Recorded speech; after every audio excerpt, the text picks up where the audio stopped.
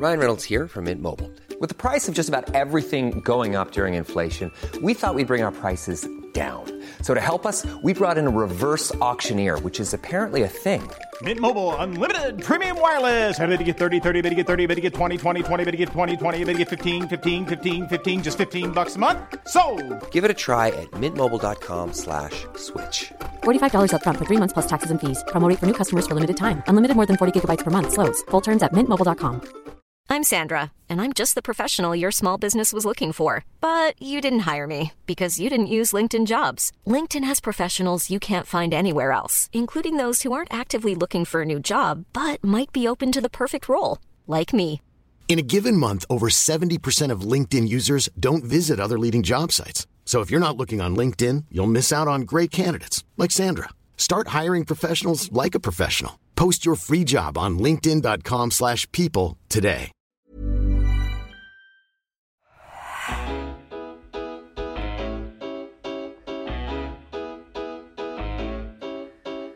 Hello everyone and welcome to another episode of the Roker Report podcast in association with Sunderland Community Soup Kitchen.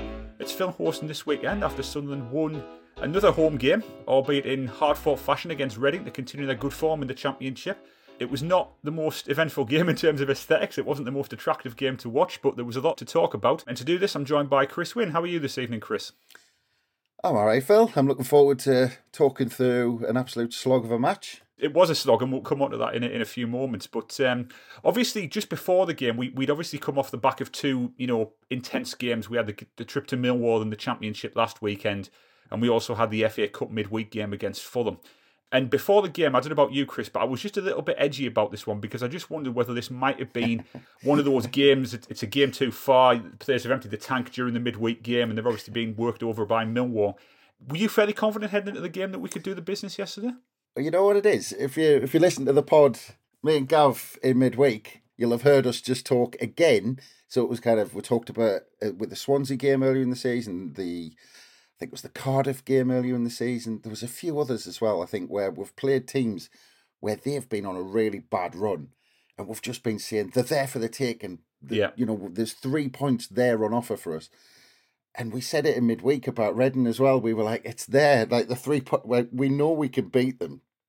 And I mean, like most sides in the division, but in terms of Reading's form, they hadn't won away for God knows how long. I think you had to go back to November or October or something like that for Reading's last away win.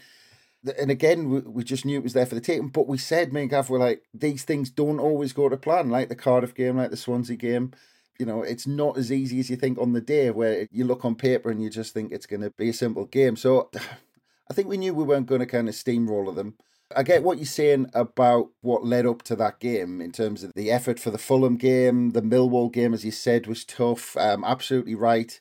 There's the physical element of it, and I think Tony Mowbray touched on that. We might come back to it. But, I mean, from my point of view, it's the mental side of things. So you can almost say there's mental fatigue there, almost. Yeah.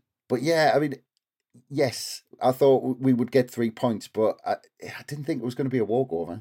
Let's dive straight into the game. Now, obviously, Reading brought their team up, and to go through the Reading team yesterday was kind of to look back at maybe the Premier League maybe 10, 11 years ago, because obviously they had the likes of Junior Hoylett in there, they had Jeff Hendrick, they had Shane Long and Andy Carroll up front. Reading basically came to spoil the game, to slow it down, use delaying tactics pretty much right from the get-go. And obviously the first half from a Sunderland point of view, there was no lack of effort and there was no lack of ambition, but one or two passes were going astray. It wasn't quite clicking for us in an attacking sense, and it became obvious that, patience was going to be the order of the day. Did Reading's approach surprise you, given, as you mentioned, obviously they weren't in great form coming into the game, and I think a lot of people might have expected them to do that, but did you expect them to be so kind of, brazen in terms of the defence that they put up from the get-go yesterday? Absolutely, 100%. Me and Gav touched on it in midweek. I think the Alex Ray effect had something to do with it. Because I think, Paul Ince isn't daft. He'll have said, Alex Ray, you've played probably, 100 games or something at the stadium, right? Or however many you played. What's this crowd like? What do we have to do? What's going to be the secret to kind of getting under their skin? And that's how they set up, and they kind of did. And I've heard a lot of Reading are kind of the worst side to kind of come to the stadium light in terms of how they set up. Yeah, you could look at it. You could look at it the other way. You could almost argue saying, "Well, we didn't get a sniff." Yeah, and we didn't really look like scoring. because of the way they're set up and frustrated us. I've got no problem at all with sides setting up like that. It's a game plan. Reading are in trouble. They're on a bad run. They've set up in a way to get something out of the game, to stay in the game, and then later on, maybe be a bit more expansive and nick 1 and nick 3 points. I mean, Paul Ince has been there and done it. It's all well and good. We can't moan about these teams doing these things. I mean, they've got every right to do it. And in their position, they need points, they need results, they need some confidence, and they're going to try and get that any way they can. So I've got no problem with that. The onus is on us to do something, and we've got to do our thing at that point. We didn't do it first half. And we've said many times we've got this young squad.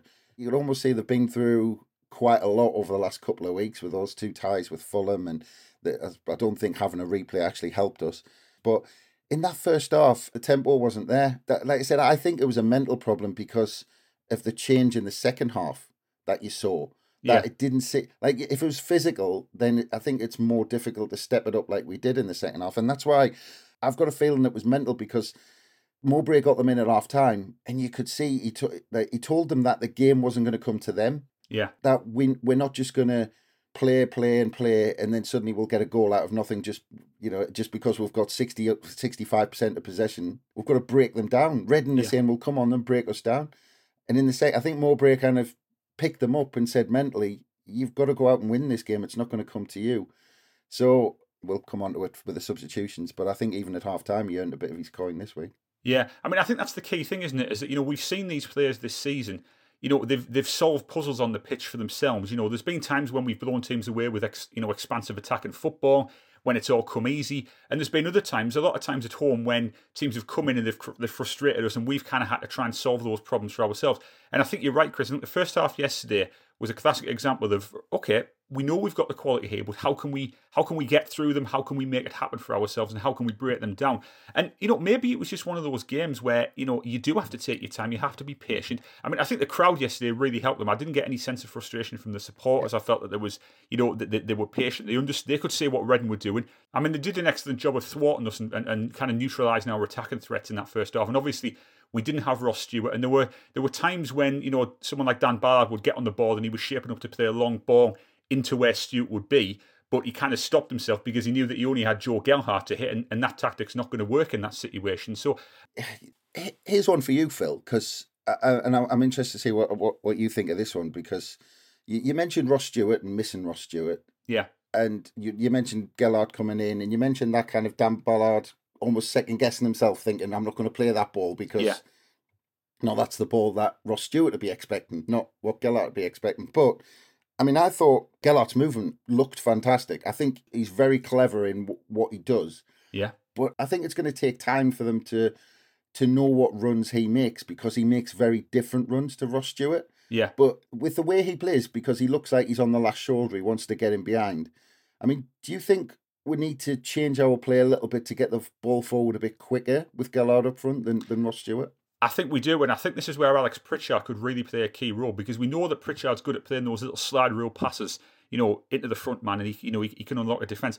And I think those are the kind of balls that Gelhardt's going to thrive off. I think he's going to be the kind of guy who really thrives with the ball into feet if he can just find a gap and dart through it, and we can slide a pass into him. But I think the speed of play from the transition is going to be absolutely crucial, Chris. I think that's a very good point that you've just raised there. He looks. I'm sure that Gelhardt will be, a nippy, lively forward. A player who kind of buzzes around, and can kind of find gaps and dart through them. But he's going to need the service, and I think, I do agree with you that we are going to have to adapt. We knew we were going to have to adapt when we lost Ross Stewart. I think, me and Gav talked about this on a previous pod. We knew we were going to have to modify our style of play in order to get goals from elsewhere. I think that was inevitable. And I think with Gelhardt, I think we are going to have to keep it on the deck a little bit more. And I think it's where the likes of Dan Neil and Edouard Michou, who we'll come on to later, they're going to be key as well, because they're getting really confident now. They're playing with their heads up. They're looking to carry the ball. So, yeah, I think in some ways, I think that it's been a bit of a false start for Gelhardt in some respects, because obviously he made his debut in a very hostile environment against Millwall. It was decent, but it wasn't anything special. That's okay. He's obviously cup tied for midweek, and then he comes in against an obstinate and resolute Reading team. So not easy for him. But yeah, I think we'll get the best out of him, through good service, through quick balls into him. and he can make the rest happen himself. So, yeah, I'm optimistic about him, Chris. I think he will thrive. I think he might take a bit of time, but how many of these players have taken a bit of time to really settle into our style of play and really kind of get attuned to the way, Mowbray wants them to play? And Gelhardt might be the same. I was just going to say, so you're especially right, but especially when there's only one striker. Yes. And that you've almost got to adapt to that. You've got to play to that one striker's strengths. And it's almost the whole team's got to... I mean, Gelhardt's obviously going to adapt a little bit to, where his positioning is when Ahmad and Roberts are doing their thing on the right-hand side. What does he do? Does Clark pull the ball back? Does Clark knock the... I mean, actually, as a striker, he's probably got to get used to Clark cutting back and then trying to take him back on again. And it's that expectation of the ball coming in. But it is, I mean, you're right, it is going to take, probably 3, 4, 5 games for Gelhardt and the others to kind of get used to playing each other, because with Gelhardt being that focal point, they've got to kind of give and take with each other to kind of play to each other's strengths. Yeah, absolutely. So the first half was quite frustrating, but I want to highlight the performances of Patrick Roberts and Trai Hume in particular, and also Dan Ballard. Now, we know that Roberts has got quality. We know he was, a high-profile signing when he joined the club. Obviously, he joined on what was ostensibly, I think, a free transfer or something close to that. And he's really starting to shine now. And obviously, Hume was a slow burner as well. And I just felt that the effort that those two lads continued to show in the first half, even if it wasn't quite clicking for them, was really impressive. They kept on going. They kept on trying to make things happen.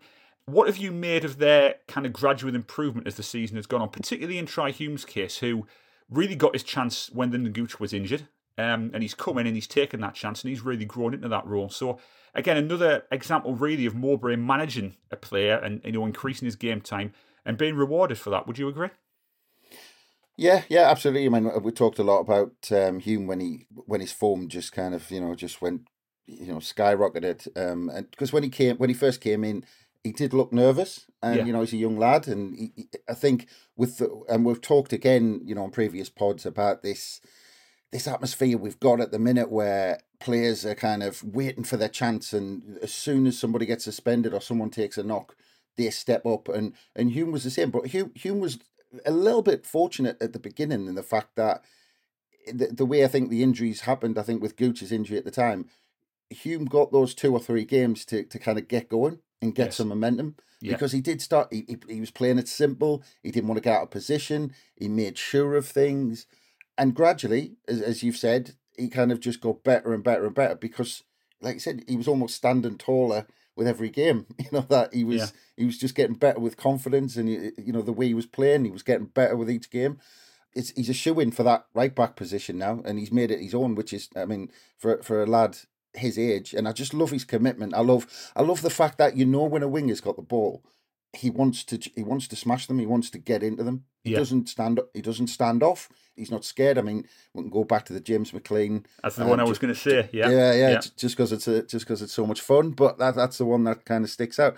But yeah, I mean, Hume's fantastic, and we'll probably come on to Roberts more on the goal, because I think a lot needs to be said about Patrick Roberts. Absolutely. So we get in at half time. It's 0-0. Obviously, it's a little bit frustrating because we can see what Reading are doing, but the game's still there, everyone. We know we've got another half to come, and we come out second half, and obviously Mowbray didn't make the changes immediately, but I think there was a sense that they were definitely going to come, sooner rather than later.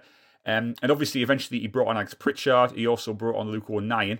And I think they definitely sparked things into life. I felt that, it was the kind of game that Pritchard was going to thrive in, because we know he's good in tight spaces, and we know that Luke O'Nien would really give us, some drive and some kind of go forward. And it obviously worked, because we started to fashion out some really good chances in the second half. Obviously, there was a ball when it was an unorthodox tactic for Aji Elise to find himself up front, but there was a ball played over the top which he controlled really well, and just couldn't get it under control, and it obviously went over the bar.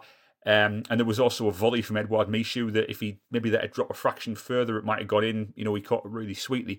So the second half, Chris, was definitely, as you said, we definitely found that spark. We definitely found that impetus. And Reading seemed to kind of dig in even further, didn't they? Reading seemed to kind of, they were killing on for dear life as we really started to put the squeeze on them. So do you feel that Mowbray got those first couple of substitutions right in terms of the timing of them? Yeah, absolutely. Because, I mean, and I completely kind of disagreed with him waiting so long in the game, but he got it bang on, because actually what I think he did, which I think was a little bit of genius, was because I think the changes, I think we knew at half time, we kind of, something has to give. We have to change something. We have to, we have to increase the tempo. We have to, make a change tactically or make a change with the personnel. But he waited for Redden to have 20 more minutes of defending and chasing the ball and being a bit more knackered. Yeah. Pritchard came on 65 and then he waited another 10 minutes for 09 and Lee Hadji. Mowbray played a blinder. I mean, I'll hold my hands up saying I was, watching it thinking, why hasn't he made a change yet? He needs to make a change. Something needs to change.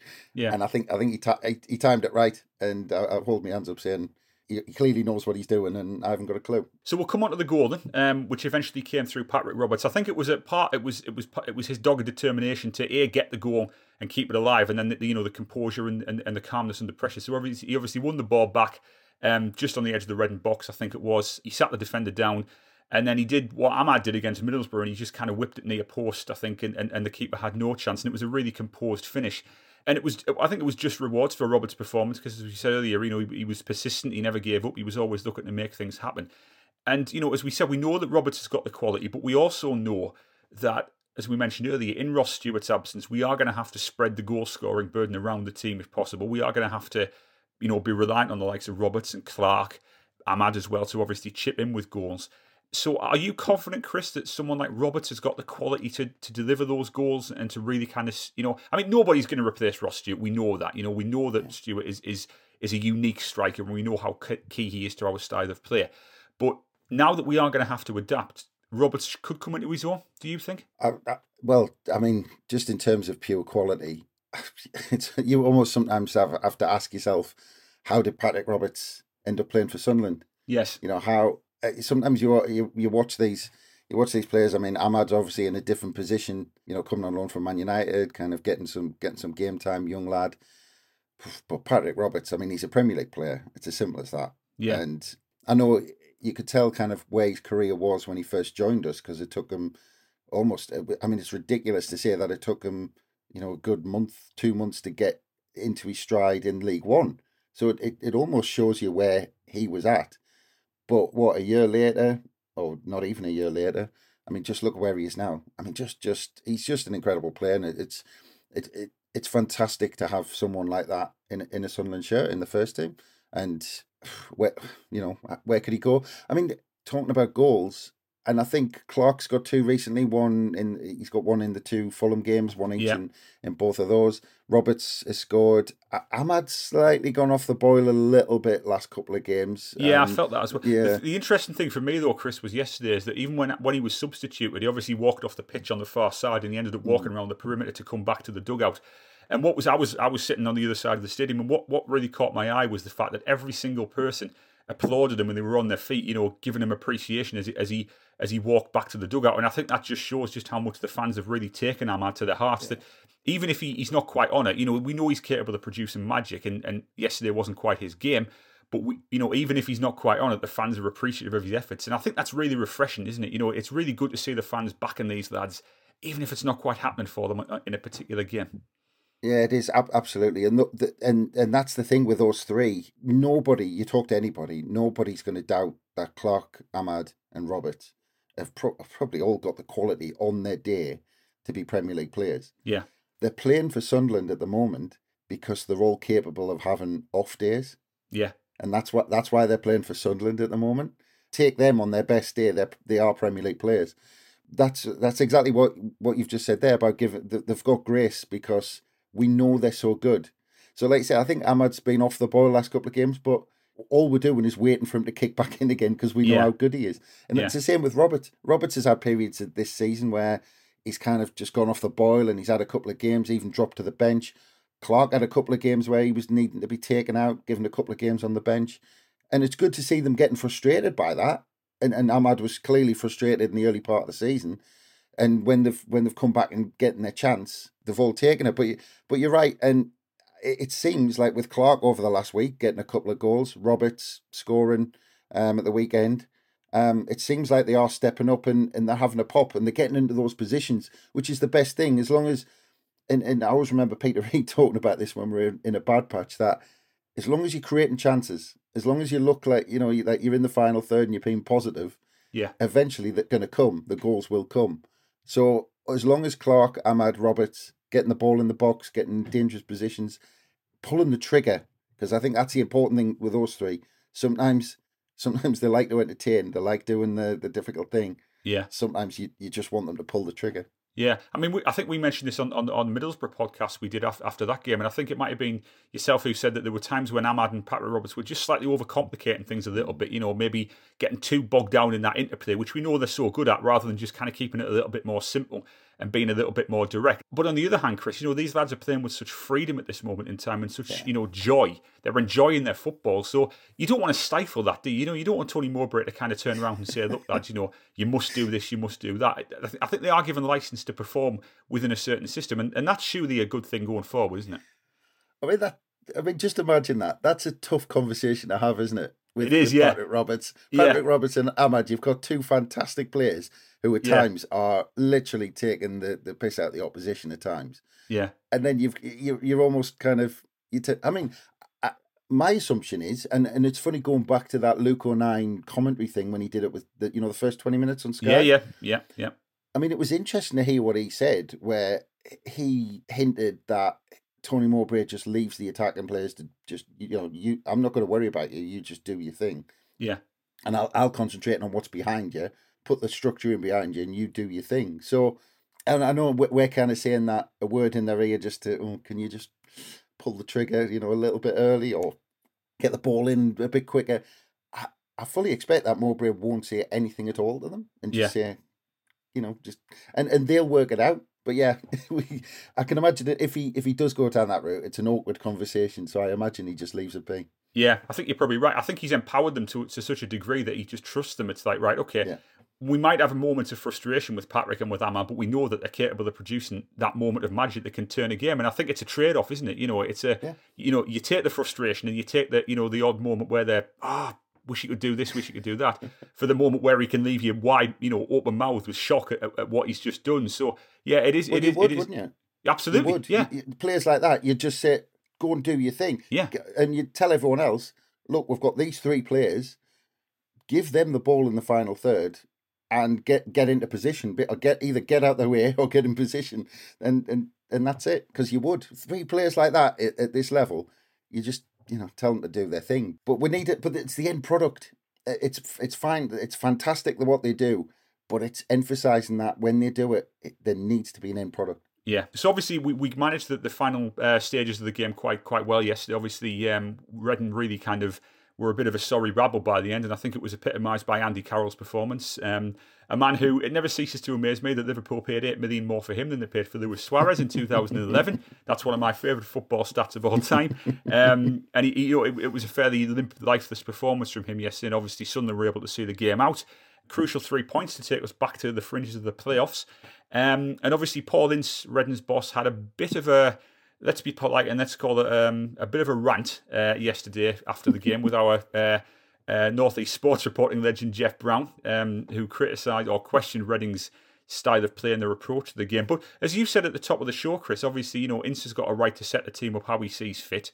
So do you think that was just him obviously maybe being a little bit of frustrations kicked in? Obviously, they only lost by 1 goal. They'd done a fairly good job of thwarting us up until that point. So was it just a classic case of a manager, a little bit frustrated after the game? Well, let's just start with Jeff Brown. I mean, Jeff Brown was a young reporter, travelling on the coach under Dennis Smith. Yes. So that would not have fazed Jeff Brown at all. He'd have, come through an apprenticeship as a journalist with, covering Dennis Smith as a manager. He'll have seen tougher than Paul Ince. But Paul Ince, it was all PR for Paul Ince, because he's got to justify those tactics to his fans, and I think the way he did it was to deny all knowledge, which was a little bit strange. But yeah, I mean, it's management speak. It's all fluff. But I mean, just on Reading, the context it puts what we're doing into focus. Because if you look at Carroll, you look at Long, Long and Carroll up front. This, to me, is a perfect example of why the club didn't get another body in January.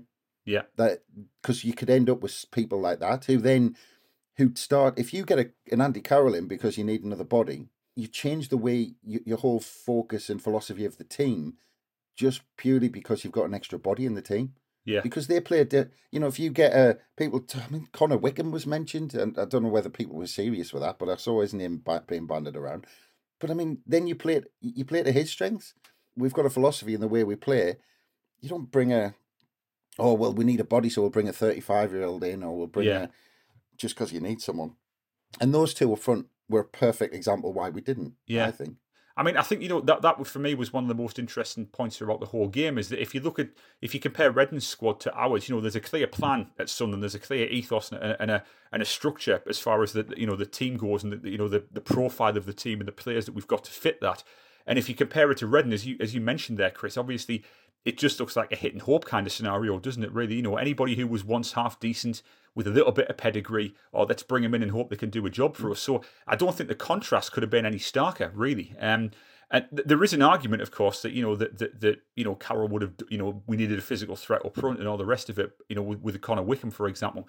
But there's no guarantee, is there? There's no guarantee that you bring someone in there, you run the risk of disrupting everything you've put together, and it could have a detrimental effect. So, it is one of those situations where are you bringing someone in because you genuinely think they can contribute, which is why I think they've obviously brought in a Gelhardt, for example, or are you bringing someone in because there's a bit of a void, you're desperate to fill it, and you need someone who can, just kind of disrupt a little bit. And it's not an easy thing to do. And obviously, Christian Speakman's taken a fair bit of stick about it. But, if you compare the profile of the Reading team to the profile of our team, I think I know which side of the fence I'm on with that one, Chris.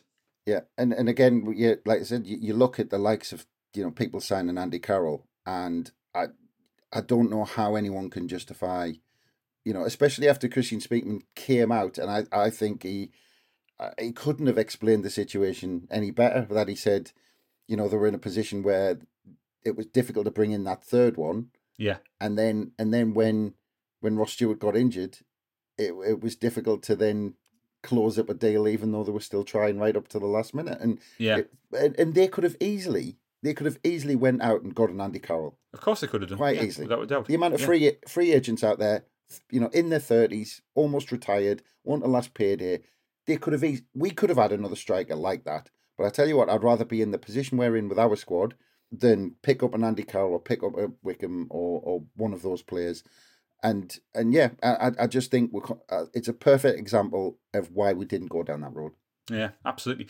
We're obviously looking now at players who could potentially make the step up to the Premier League with Sunderland at some point. We mentioned Dan Ballard, and I see Dan Ballard as being in that category. You mentioned, someone like Jack Clark and Patrick Roberts, and they could have the potential.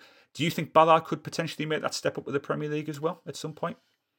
It's interesting with Ballard, because I think he could quite easily.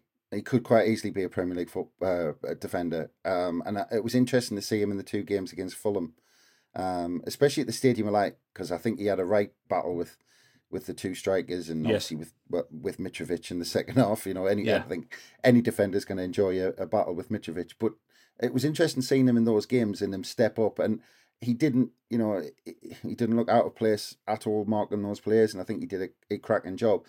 The only question mark which I think hangs over Ballard in terms of stepping up to the Premier League is he half a yard, short of pace for the Premier League? And I think that's the only question mark. Otherwise, the way he brings the ball out, the way he does the real kind of defending, the nitty gritty stuff, fantastic at that. Like I said, the only question mark is his pace at the back, and I don't think Championship sides really kind of stretch that.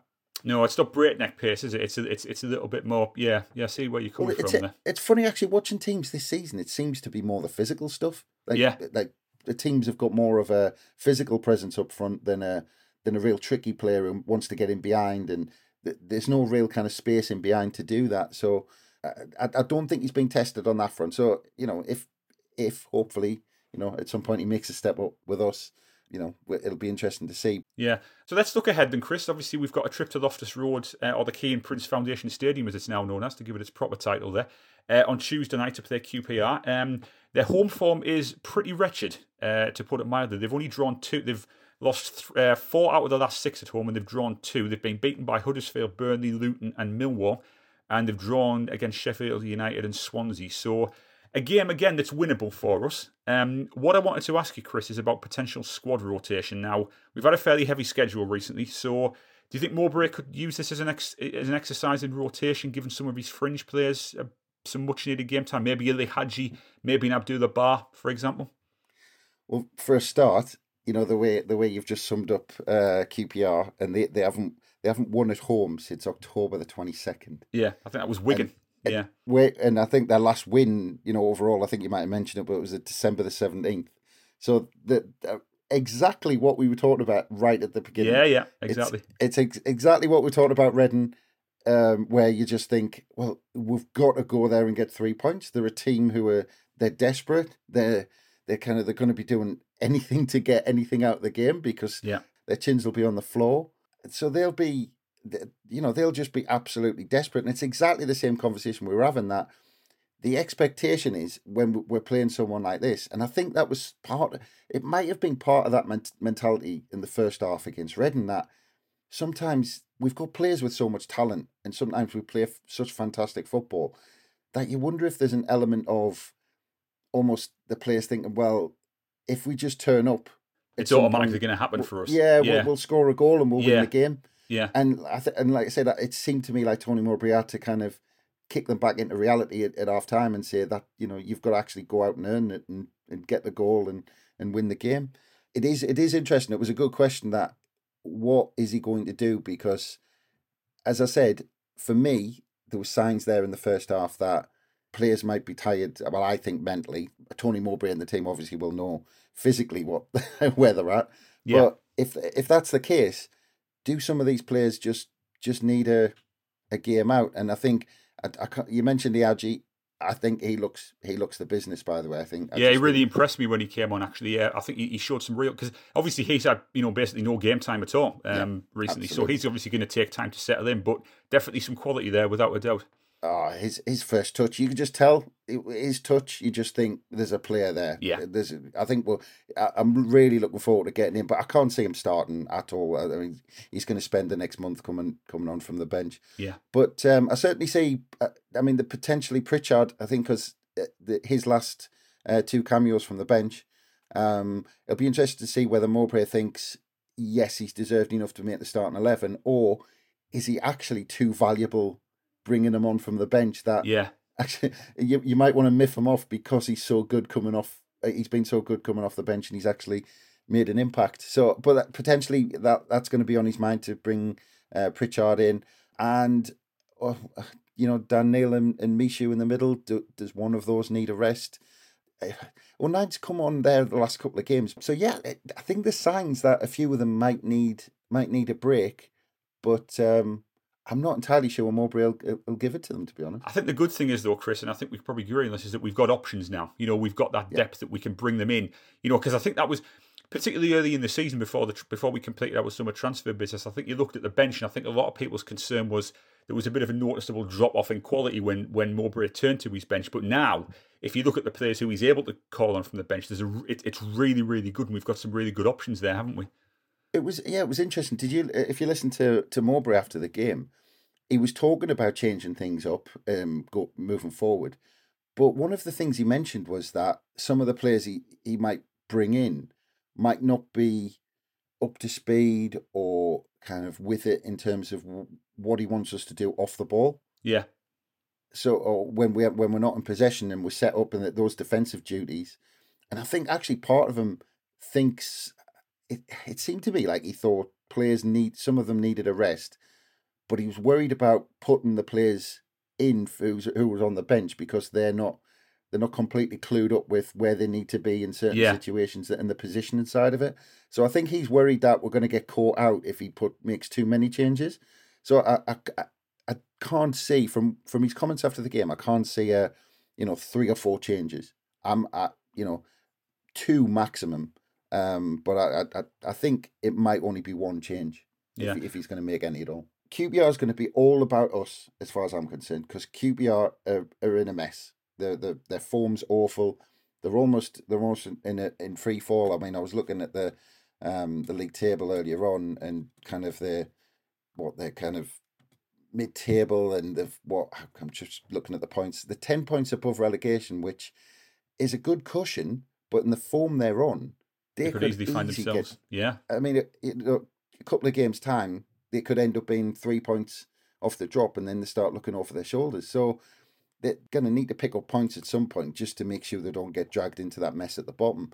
But it's all about us. It's if we turn up with the mentality that we could roll them over, and they do something similar to Reading, where they try and frustrate us and just, behind the ball, try and catch us on the break or something like that, then we need to be on it and we need to do our thing. Because if we do that, I don't think it'll be any problem. I think we'll get 3 points.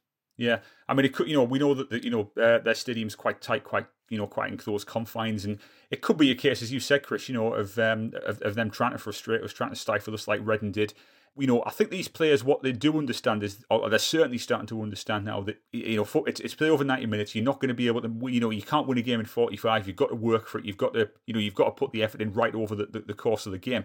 It's definitely going to be interesting, and it should be an interesting game, and hopefully a successful trip to London for us on Tuesday night. Thanks very much for joining me tonight, Chris. Always appreciate it. No bother. Always a pleasure, mate. So we're going to wrap up there, everybody. Thanks for listening. Obviously, rokerreport.sbnation.com for all your pre- and post-match for that. We'll have plenty of that over the coming days, and our next podcast should hopefully be out sometime after the QPR game. So until then, thanks for listening, and cheerio.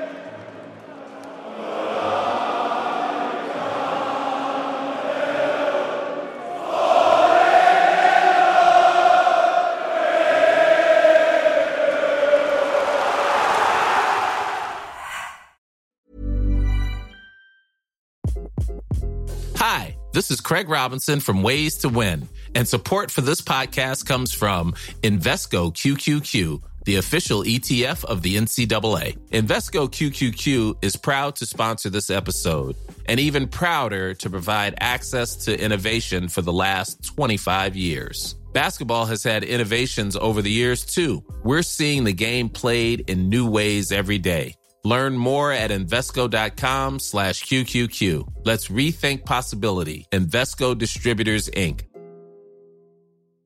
Planning for your next trip? Elevate your travel style with Quince. Quince has all the jet-setting essentials you'll want for your next getaway, like European linen, premium luggage options, buttery soft Italian leather bags, and so much more. And is all priced at 50 to 80% less than similar brands. Plus, Quince only works with factories that use safe and ethical manufacturing practices. Pack your bags with high-quality essentials you'll be wearing for vacations to come with Quince. Go to quince.com/pack for free shipping and 365-day returns.